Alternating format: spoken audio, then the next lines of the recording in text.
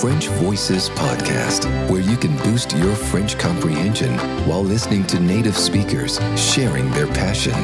It's authentic. It's hosted by Jessica, and it's starting now.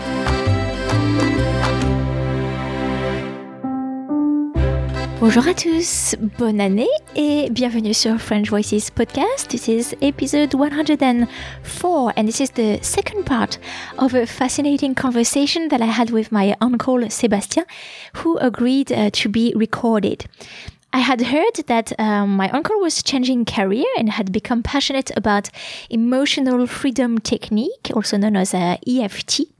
And that was enough to trigger my curiosity and to want to find out more about the story behind this change and more about what EFT is about.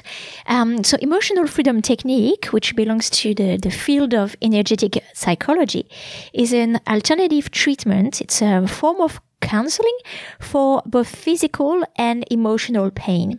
It's said to be particularly efficient to help with anxiety, trauma, phobias, and it uses many techniques, many different tools to treat the patient, so including tapping, that's stimulating the meridians on our body to send new signals to our brain, hypnosis, neuro-linguistic programming, NLP, matrix reprogramming, which is visiting and talking to yourself as a child, so going back into childhood.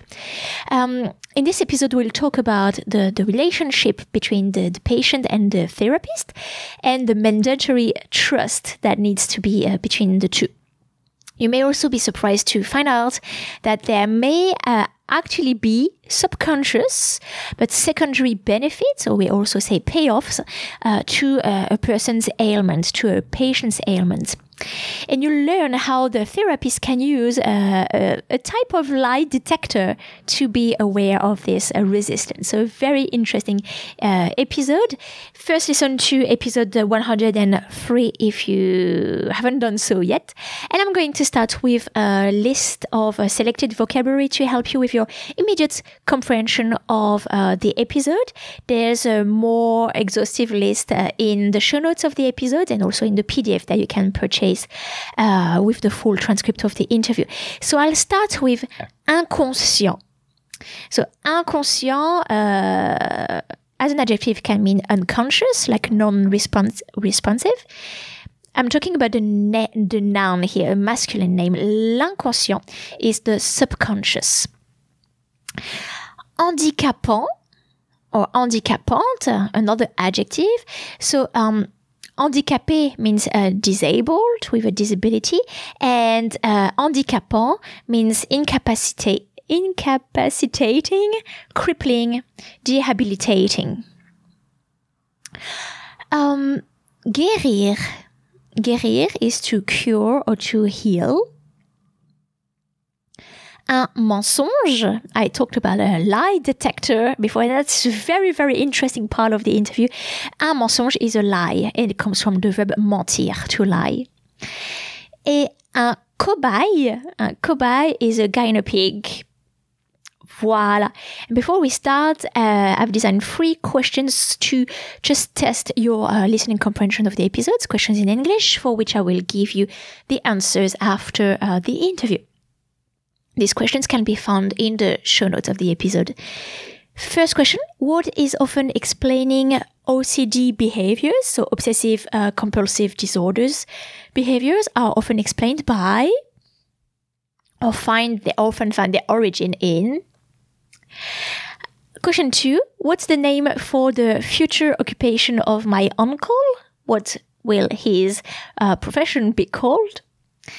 And question 3, what percentage of conscious and subconscious is actually driving us? See you after the interview. Alors, bon, les vétérans du Vietnam, c'est un cas qu'on va qualifier de très particulier. Pour le grand public, ou on va dire à quoi ça sert, enfin, quelles sont les applications possibles de l'EFT par exemple?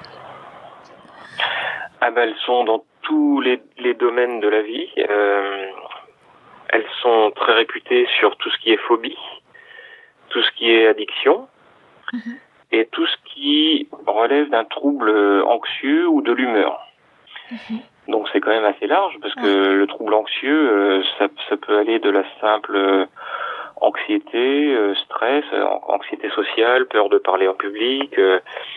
Et ponctuel, peut-être un examen. Et ponctuel. Ouais, examen. Ouais, tout à fait. Ça peut aller sur des choses un petit peu plus lourdes, comme des phobies.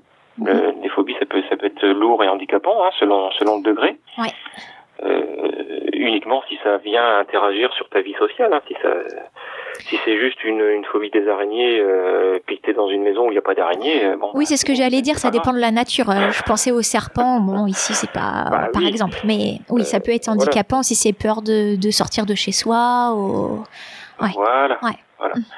Donc, pour tout ce qui est troubles anxieux, les troubles anxieux, ça peut même aller encore plus loin sur les TOC, les troubles obsessionnels du comportement.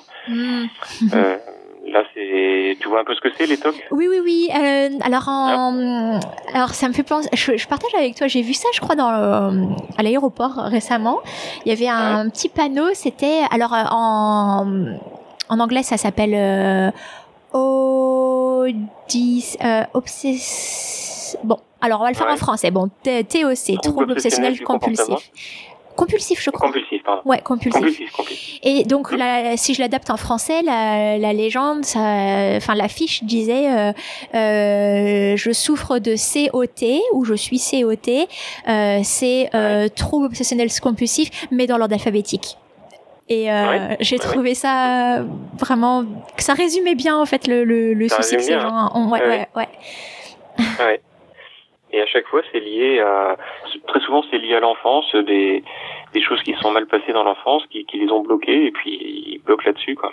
Il y a le fait de se laver les mains tout le temps, la symétrie, le fait de tout compter. Besoin de se rassurer, contrôler quelque chose. Voilà. Les collectionneurs aussi. Enfin, il y a plein de choses qui sont liées à chaque fois à des troubles de l'enfance. Ouais. Souvent, c'est lié à l'attachement qu'on a avec ses parents. Des troubles de l'attachement. Ça, c'est un terme assez générique, mais si tu peux regarder un petit peu sur Internet, tu trouveras plein de choses. L'attachement qu'on a eu avec notre parent, essentiellement la maman en général, parce que c'est le principal donneur de soins, même si évidemment il y a le papa aussi, mais très souvent c'est quand même lié à la maman. On a différentes formes d'attachement. On a l'attachement sécure et l'attachement insécure. Ouais. Donc, à partir du moment où on a vécu certaines phases dans notre enfance, ça conditionne l'adulte qu'on va devenir. Ouais. Voilà. Donc ça, c'est bon. Je vais pas m'étendre là-dessus parce que ça c'est très long. Ça fait l'objet de plusieurs cours. Mais c'est des choses qu'il faut bien avoir à l'esprit. D'autant que l'EFT, par une technique que je vais bientôt apprendre d'ailleurs au mois de mars, permet d'aller se retrouver en enfance. Elle permet de faire appel à des souvenirs d'enfance qu'on n'a pas forcément, parce que entre 0 et 5 ans, on ne se souvient plus de rien. Oui, mais ça reste dans l'inconscient quelque part. Ça reste dans l'inconscient. Et il y a une technique, d'ailleurs il y a une femme des États-Unis qui va venir pendant 4 jours nous enseigner ça s'appelle Matrix Reimprinting. Okay. Ça s'appelle le réencodage de la matrice. J'ai d'ailleurs un livre là-dessus que je n'ai pas encore commencé, mais je vais bientôt le commencer parce que c'est passionnant. Et ça nous permet de retourner en enfance et que notre adulte parle à son enfant. Tu vois, et d'ailleurs je l'ai fait dans les séances d'hypnose, c'est-à-dire que c'est aller à la rencontre de son enfant intérieur. Et c'est avec lui que tu vas pouvoir discuter et puis régler tes petits problèmes. En tout cas, c'est ce que moi j'ai fait. Et dans les séances d'hypnose, j'ai pu aller faire coucou à mon enfant intérieur. Ça paraît bête de dire ça, mais d'accord, ouais. Je suis allé revoir le petit Sébastien quand il avait 5-6 ans, puis qu'il avait besoin d'être rassuré. Ouais. Voilà. Donc ça, c'est une des techniques aussi, c'est de retourner dans l'enfance parce que c'est souvent là que tout se passe. Ou que tout s'est passé. Et ça nous permet de... Oui. Vas-y. Donc tout ça, en fait, quand tu seras, comment ça va s'appeler ta profession plus tard? Tu diras aussi psychopraticien. Psychopraticien. Psychopraticien, ouais. En fonction du coup de tes patients, tu vas leur proposer du tapping ou de retourner en enfance, ou donc tu vas appliquer toutes ces méthodes-là toi-même. Ok, ouais. Ouais, c'est ça. Oui. Il n'y a pas de méthode toute faite, mais on a plusieurs outils. Et il faut d'abord construire une alliance thérapeutique avec son patient, c'est-à-dire que ça sert à rien d'avoir un patient en face de soi, d'écouter son problème pendant 2 minutes, et puis d'enchaîner tout de suite sur une séance de tapping. Ça ne sert à rien du tout, parce que là, c'est vraiment appliquer bêtement un outil à une personne. Non, c'est pas du tout ça. Qui serait peut-être pas adapté. Non. Ce que je t'expliquais dans un mail, là, c'était que la psychologie énergétique avec l'EFT, c'est vraiment une approche intégrative. Il faut vraiment se mettre à la place du patient. Il faut vraiment bien comprendre sa problématique, l'aider vraiment à la formaliser, et ensuite seulement détecter s'il peut avoir des aversions psychologiques, c'est-à-dire des raisons de ne pas aller mieux, ou des bénéfices secondaires à aller mal. Ouais. Alors ça peut sembler tordu pour les personnes qui écoutent. Je comprends ce que tu veux dire, mais juste pour réexpliquer, c'est peut-être... Je vais expliquer. Ouais. Je vais expliquer parce que là j'ai donné des termes effectivement un peu barbares pour le grand public. Ce que je veux dire tout d'abord, c'est que pour pouvoir réussir avec un patient, il faut construire une alliance thérapeutique. L'alliance thérapeutique, c'est quoi? C'est une relation de confiance avec son patient dans les deux sens. C'est-à-dire que moi, je fais confiance au patient pour qu'il me dise exactement ce qu'il a, et le patient me fait confiance en se disant il est en sécurité avec moi. Oui. L'alliance thérapeutique, les études le montrent, c'est 40% de succès. Si tu as une bonne alliance thérapeutique avec ton patient, déjà, tu as 40% de chance de réussir. Tu te rends compte un peu? C'est presque comme un effet placebo avec un médicament. Hein. L'effet placebo vis-à-vis des médicaments, c'est 30%. Hein. Tu sais que quand tu prends un échantillon de patients qui ont la même maladie, et tu donnes le médicament à certains et tu donnes du sucre et de l'eau à d'autres, alors qu'ils croient que c'est médicament, il y a 30% de ces médicaments, 30% de ces patients-là qui guérissent. Ouais. Donc c'est le pouvoir, on peut dire pouvoir psychique de se persuader que quelque chose va fonctionner, en fait. Non, même pas. Non. Même pas. La personne peut très bien se dire que ça va pas marcher. C'est juste une relation de confiance que tu établis avec quelqu'un. Okay.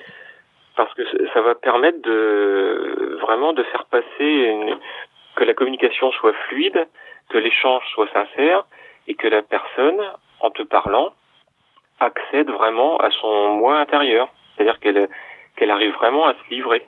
Il y a des gens qui s'ouvrent pas, qui s'expriment pas parce qu'ils n'accrochent pas avec leur thérapeute. Dans ce cas-là, c'est mieux d'en changer et de trouver quelqu'un qui nous correspond. Absolument. Et cette démarche-là doit aussi venir du thérapeute. Si le thérapeute sent que le courant ne passe pas bien, ou que lui-même, thérapeute, il se sent pas bien avec ce patient, il faut qu'il le dise et qu'il l'oriente vers un autre thérapeute. Ce cas-là peut arriver. Il n'y a pas de tabou vis-à-vis de ça. Tout à fait. Enfin, pas de tabou, mais donc, c'est délicat quand même à dire. C'est délicat. Ouais. Oui, non, mais il n'y a pas de tabou pour le thérapeute, en tout cas. C'est un bon thérapeute doit être capable de faire ça. Après, le patient, il peut avoir des tabous, lui. C'est sûr, mais il faut mettre en confiance le patient pour lui dire que si jamais il ne se sent pas bien, ou qu'il veut arrêter, ou qu'il veut un autre thérapeute, il faut le mettre à l'aise avec ça. Mais bon, heureusement, c'est pas le cas général, mais ce que je veux dire, c'est que ça peut arriver et que l'alliance thérapeutique fait partie du processus de guérison. Yep. C'est 40% du succès. Yep. Ensuite, une fois qu'on a ça, il y a ce que j'appelais les aversions psychologiques. Alors, prenons le cas d'une dépression, par exemple, une personne qui vient te voir, qui est dépressive. Alors évidemment, elle va te dire qu'elle veut se libérer de cette dépression. Elle veut plus être dépressive. Bon. Mais là, je vais caricaturer volontairement. Hein, c'est parce que c'est pour pas faire 1 heure dessus, mais c'est pour te montrer, pour t'expliquer le plus simplement possible ce qui peut nous empêcher d'atteindre un objectif. Ouais. Une personne qui est en dépression, elle va rester chez elle, elle va plus aller travailler. Et puis, on va s'occuper d'elle, parce que peut-être qu'elle va pas pouvoir tout faire toute seule. Donc, une personne qui est en dépression peut avoir des bénéfices secondaires à rester en dépression, parce que peut-être qu'elle n'aime pas son travail, et qu'elle sait pas comment faire pour en changer. Donc, le fait d'être dépressif te permet d'avoir un arrêt de travail et de rester chez toi. Ouais. Je caricature volontairement, hein, je ne dis pas que... Ou d'avoir de l'attention, qu'on s'occupe de... Voilà. Ouais. Voilà. Parce que pendant ce temps-là, on va s'occuper de moi. Pendant que je suis dans mon lit et que je ne peux pas faire ceci et cela, on va s'occuper de moi. Donc, tout ça, ce sont des bénéfices secondaires aux dépressifs. Donc, ces choses-là, il faut arriver à les localiser si elles existent. Elles n'existent pas forcément. Attention, hein, il y a plein de dépressifs qui font pas du tout exprès d'être dépressifs et puis qui veulent vraiment s'en sortir. Hein. Dans 99% des cas, c'est pas ça. Mais parfois, il peut y avoir des bénéfices à être comme ça. Pareil, un fumeur qui dit qu'il veut arrêter de fumer, peut-être qu'il en a pas vraiment envie, parce que s'il arrête de fumer, peut-être qu'il ne saura plus qui il est, peut-être qu'il aura moins de confiance en lui, ou il aura l'impression d'avoir moins de prestance en société. Tu vois, ça renvoie aussi à son image. Donc, dans tout problème dont on veut officiellement se débarrasser, notre conscient le veut, mais parfois notre inconscient nous dit non. Oui. Parce que il souhaite que l'on reste dans cet état-là. Mais des bâtons dans les roues. Comme je te le décrivais. Oui. Et comme je te l'ai dit, ce qu'on est en train de se dire là, c'est 5% de nous qui parlent, hein, parce que c'est notre conscient qui parle.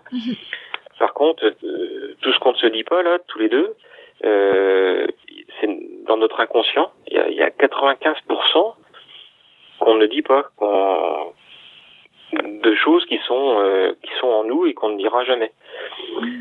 Donc la psychologie énergétique, c'est quoi? C'est aussi une façon de parler à son inconscient et de se livrer avec son inconscient. Donc le thérapeute, avec l'autorisation du patient, peut être amené à interroger l'inconscient de la personne. Et c'est ce qu'il réalise au travers du test énergétique ou test musculaire. Okay. C'est-à-dire qu'il va interroger la personne avec son corps pour savoir si elle veut vraiment se débarrasser de ce problème et si ce qu'elle a envie de faire est exact. Ça, c'est un test précis? Oui, il y a un test précis que j'ai commencé un petit peu à faire avec Tony. Maintenant, je commence à être un petit peu meilleur dans cette discipline-là, mais c'est un outil pour le psychopraticien qui est vraiment super efficace, qui est aussi utilisé par les kinésiologues. C'est ce qu'on appelle le test musculaire. Donc, on interroge le patient avec son corps en lui faisant tendre le bras et en lui exerçant une pression sur le bras. D'une certaine façon, hein, je vais pas l'expliquer là parce que ça va être très long, puis surtout avec juste la voix, ça va pas être constructif, mais c'est plus visuel, tu dis. C'est très visuel, oui, c'est très visuel. Si tu regardes dans le mail que je t'ai fait début novembre, je t'ai envoyé un lien YouTube. Ouais. Avec Jean-Michel Guret, donc le patron de l'information, qui fait venir sur scène une jeune femme. Tu regardes ça vaudra bien mieux qu'un long discours. Et si tu peux prendre 30 minutes de ton temps pour faire ça, regarder ça, tu verras. Et je l'inclurai donc dans les show notes de l'épisode pour les auditeurs qui voudraient regarder la vidéo aussi et comprendre de quoi tu parles. Un test pour voir si on est résistant ou prêt à se laisser. Oui, c'est ça. C'est un test pour savoir si on... en gros, c'est un détecteur de mensonges, quoi, mais pour l'inconscient. C'est à utiliser vraiment avec précaution, hein, évidemment, hein, mais au début, on calibre le test en demandant à la personne de tenir son bras à l'horizontale. Elle tend le bras devant elle, à l'horizontale, et puis nous, on exerce une petite pression. Et quand la question appelle une réponse qui est oui, un oui franc et massif, le bras, il arrive à rester tendu. Par contre, lorsque la personne ne pense pas ce qu'elle dit, et qu'on appuie, le bras, il lâche. Le muscle, il se déverrouille. D'accord ? Et donc, ça nous permet, en interrogeant ça, soit oui, soit non, de savoir, ça oriente le thérapeute pour savoir vers quoi il doit aller.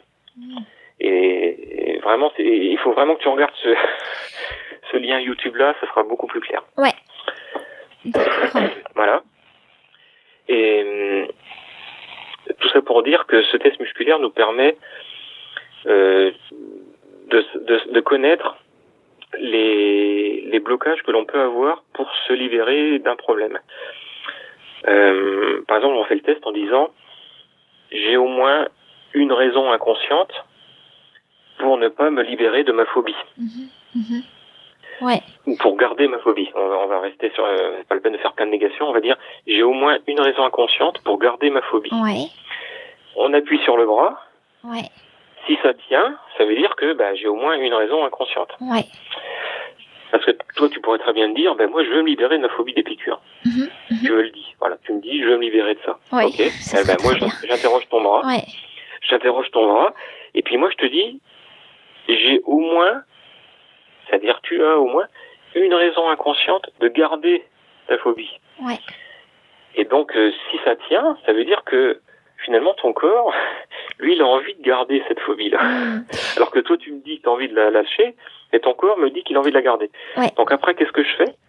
Je dis, j'ai au moins 2 raisons inconscientes de garder ma phobie. Waouh. Et éventuellement, ça tient encore. Ensuite, je dis, j'ai au moins 3 raisons inconscientes de garder ma phobie. Et là, boum, ça lâche. Donc au moins 3, ça lâche. Ça veut dire que j'ai 2 raisons inconscientes de garder ma phobie. Mais alors, ça, tu vois, tu me dis, c'est comme un détecteur de mensonges, etc. Si tu m'expliques comment ce test-là marche, et si quand on se verra la prochaine fois, si tu veux me le faire, est-ce que je peux, en sachant, par exemple, comment je dois laisser mon bras, est-ce que je peux orienter les réponses en essayant d'être plus ferme ou de lâcher, de tricher, par exemple? Oui. Alors, tu peux. Et oui. Alors, tu peux le faire, et tu pourrais y arriver, effectivement, sauf que moi, je le sentirais. Ah, d'accord. C'est-à-dire que je sentirais ton degré de résistance. Mais, effectivement, tu peux tricher. Et même une personne qui, en plus, n'aurait pas trop envie de faire ce test-là, elle entrerait directement, de façon inconsciente, en résistance, et le test ne pourrait pas se faire. C'est-à-dire que, pour que ça puisse se faire, il faut bien avoir ça à l'esprit, c'est que déjà, il faut avoir l'étape d'avant dont je t'ai parlé avant, c'est-à-dire l'alliance thérapeutique. Ouais. C'est-à-dire qu'il faut déjà que la relation de confiance soit installée. Sinon, ça ne sert évidemment à rien. Et effectivement, le patient peut très bien tricher et puis se mettre en résistance. Et là, du coup, il y a plus de séances qui tiennent. C'est-à-dire que ça n'a plus aucun intérêt. Mais en même temps, quel est ton intérêt à toi de vouloir tricher, puisque tu veux venir te libérer d'un truc? Si tu viens en étant résistant, le thérapeute va s'en apercevoir très rapidement. Très rapidement, il va comprendre. L'intérêt, c'est comme les gens qui ont des raisons inconscientes de résister, justement. Tu peux pas trop forcément l'exprimer, mais peut y avoir un intérêt quand même à tricher. Oui. Oui, mais là, le thérapeute le ressent. Et puis, il va pas faire culpabiliser la personne, et il va comprendre que ça ne marche pas, donc il va il va pas s'orienter tout de suite vers le problème. On va prendre des chemins de dérivation. On va contourner l'obstacle, si tu veux. Si on sent que la personne n'est pas prête à faire ce travail-là, eh bien, on va dire soit on arrête là et puis c'est pas grave, vous reviendrez plus tard, soit on passe sur un autre sujet, un petit peu moins sensible. Et puis on contourne. Mais effectivement, si on a de bonnes raisons inconscientes, on peut très bien vouloir fausser le test. Oui, ça peut arriver. Ça peut arriver, et puis même des fois ça arrive complètement involontairement, aussi bien par le patient que par le thérapeute. C'est-à-dire que pour faire ça, il faut être dans de bonnes conditions. Et c'est pour ça que je te parlais de routine énergétique, que je te parle aussi de boire de l'eau. C'est pas innocent tout ça. Un thérapeute, par exemple, avant de commencer une séance, il doit boire 1 ou 2 verres d'eau en pleine conscience, justement pour mettre son corps dans de bonnes dispositions, pour fluidifier son corps, si je puis dire. Alors quand tu dis en pleine conscience, tu m'avais déjà expliqué, mais donc c'est boire un verre d'eau en vraiment pensant à l'eau, en la sentant dans sa bouche, Exactement. etc. Exactement. Le thérapeute, intéressant. Et surtout, ne pas boire en pensant à autre chose. Si tu bois en pensant à tout à fait autre chose, à tes problèmes de la journée, et que tu te rends même pas compte que tu es en train de boire de l'eau, ça ne sert à rien. C'est vraiment boire de l'eau nourricière, l'eau qui fait du bien à ton corps et tout ça. Il y a plein de choses comme ça qu'il faut apprendre, et je devrais pas dire il faut, mais qu'il est bon d'apprendre à faire au quotidien, que ce soit pour toi, pour Annie, pour Lily, c'est d'apprendre à faire les choses en pleine conscience. Manger un grain de raisin, par exemple. Avec ma psychothérapeute, j'ai fait un atelier de méditation pleine conscience. On a appris à regarder, à toucher, à sentir, puis à déguster un grain de raisin. Ouais, je l'ai fait aussi, ça. Raisin sec. Aussi, voilà. Donc, la pleine conscience, c'est ça. C'est vraiment avoir de la gratitude et de la bienveillance pour les choses qui nous entourent. Donc que ce soit un verre d'eau, un grain de raisin, ou simplement une discussion avec quelqu'un. Être en pleine conscience, en pleine attention, dans l'instant présent. Être,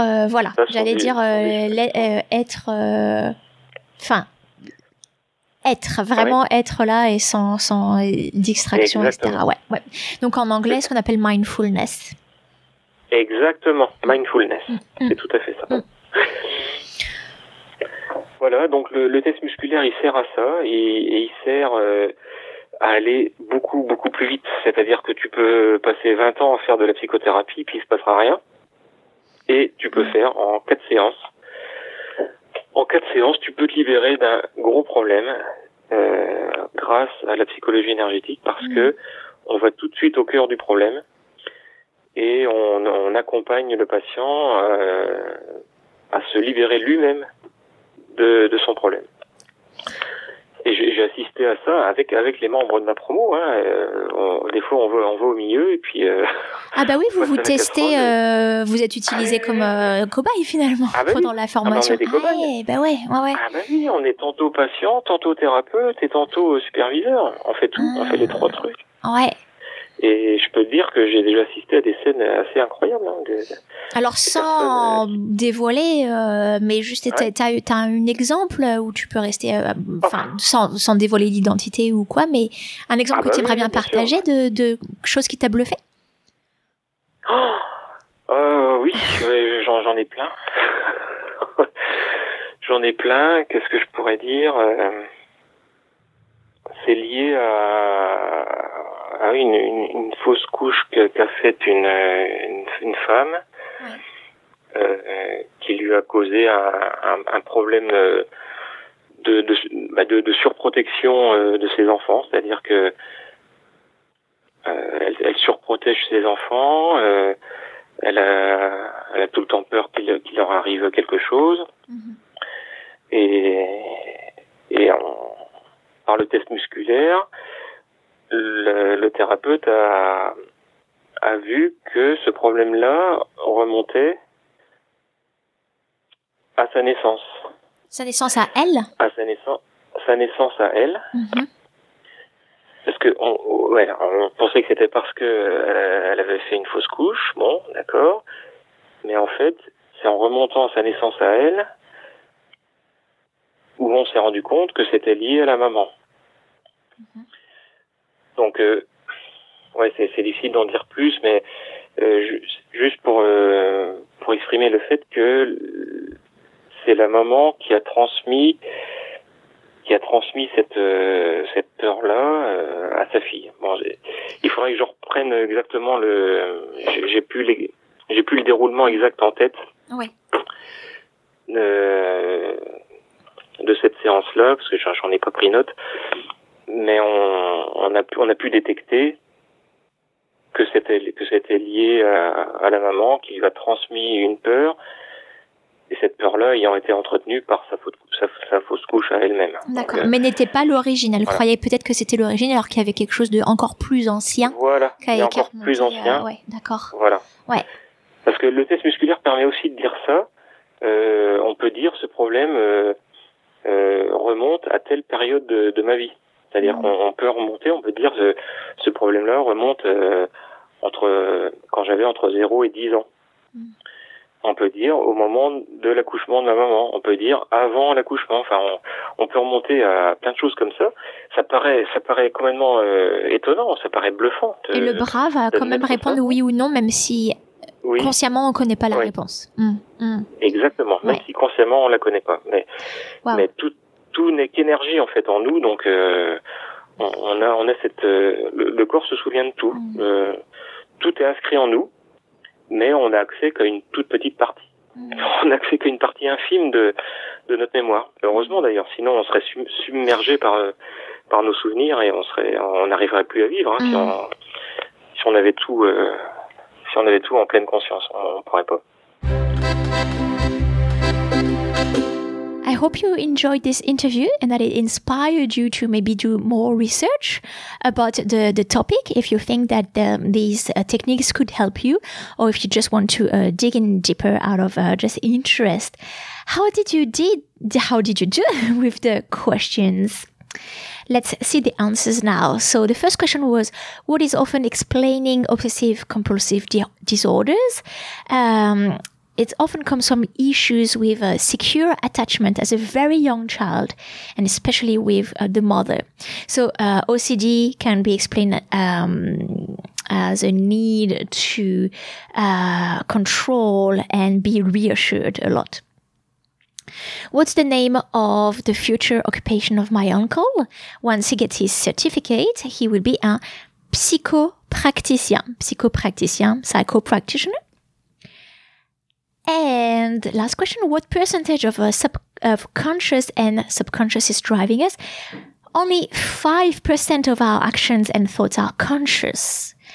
95% of it is actually subconscious. So I think there's a lot to meditate based on these statistics, a lot to think about. Don't forget that you can purchase a transcript, the full transcript of the interview, as a PDF. When you do that, you are also supporting the podcast and my work. You can go to frenchaway.com.au to check out the other resources that I've created for you.